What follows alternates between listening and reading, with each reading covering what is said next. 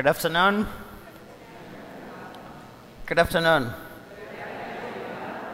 That's good. I make sure that everyone is awake. That's all. So 3 years ago, I was giving a Lenten mission in one of the parishes in Springfield Diocese.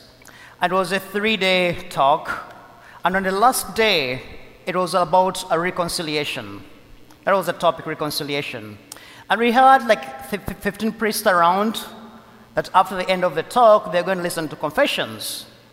So then after I asked people, but when were you last in confession? Of course, people have been mentioning when they were last in confession. And there was someone who was in the back of the church, puts up his hand straight and says, Father, I have not been in confession in the last 8 years.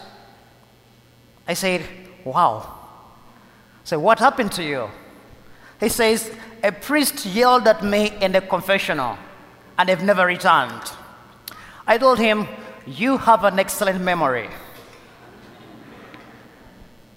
But you know, the reason I'm telling you that, as I told that gentleman, says, never allow anyone keep you away from the grace of God. I told him the priest was wrong, and I told him on behalf of the church, please forgive that priest.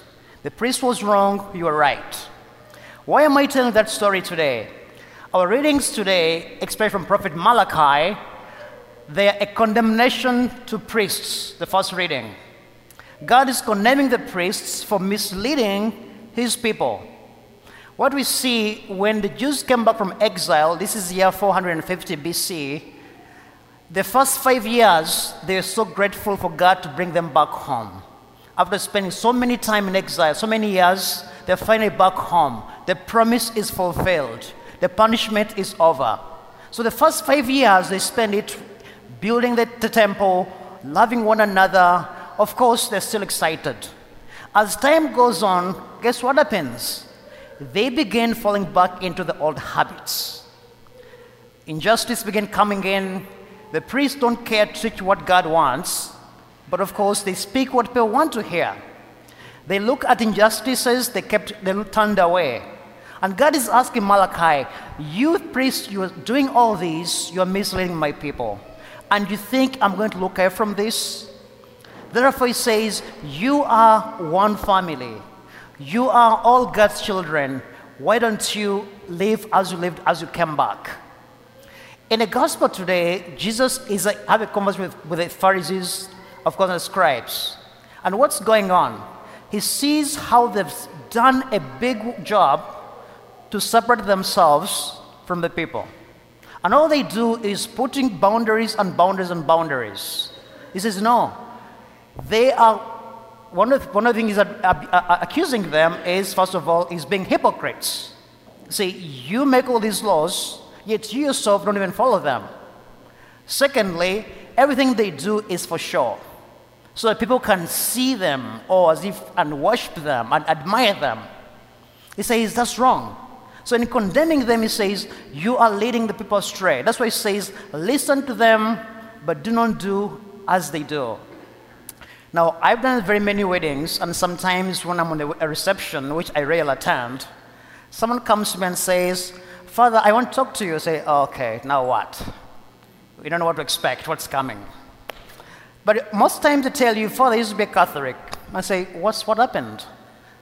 And most times, 90% says someone in the church either yelled at them, mistreated them, or he was living a life which was contrary to what he was preaching. People have walked out not because of the doctrine of the church. It's because of we in the pews or we in the sanctuary, we've alienated them. So today, Jesus is telling the early church, his disciples, do not do as they do. He's condemning them, but he's also warning us today. The same can be true. So how do we do today? Today, as we begin our new homily series, serving with the heart of Jesus. How did Jesus serve? You go back to the gospel at the Last Supper. What does he do? All his life has been serving. But at Last Supper, he takes off his outer garment. He kneels down and begins to wash the feet of his disciples. And he asks them, do you see what I've done? Do you even understand it? He says, oh yeah, we do. So you don't understand it. He says, you call me master, but I am here as one who serves. So our primary responsibility in the church is to serve one another, to care for one another. Not about our titles, to care for one another.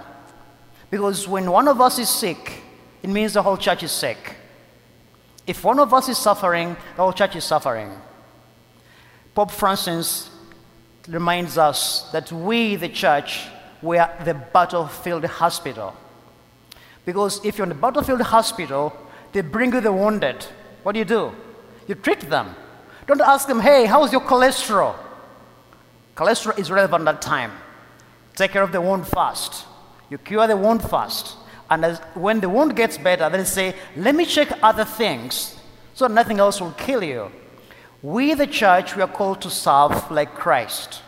By first of all recognizing these are our brothers and sisters who are in need like me. Someday I will be in need and someone will serve me. When we realize that we are called to serve, the first step of service is humility. You cannot serve if you're not humble. No one likes someone who's full of himself or herself. We don't care how much you know until we know you care about us. So the church is being called today, this Sunday, to serve as Christ serves.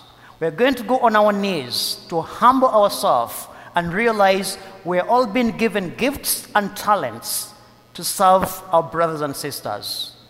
It's not about me. It's about Christ whom I'm serving in this person. Because it says, when I was hungry, you fed me. When I was thirsty, you gave me drink. When I was a stranger, you welcomed me. When I was sick, you cared for me. The Christ in them is the Christ we serve. God is inviting us today to take a moment to ask yourself, how are you serving? Are you humble enough to recognize what God is asking of you? The first thing is to let God's will be done in your life. And that takes humility. So let's begin this week thinking about that. How are you going to serve like Christ serves? Let us take a moment to learn from him what he does, how he speaks, how he touches people. And by doing so, we can serve others as he himself serves them. The Lord be with you.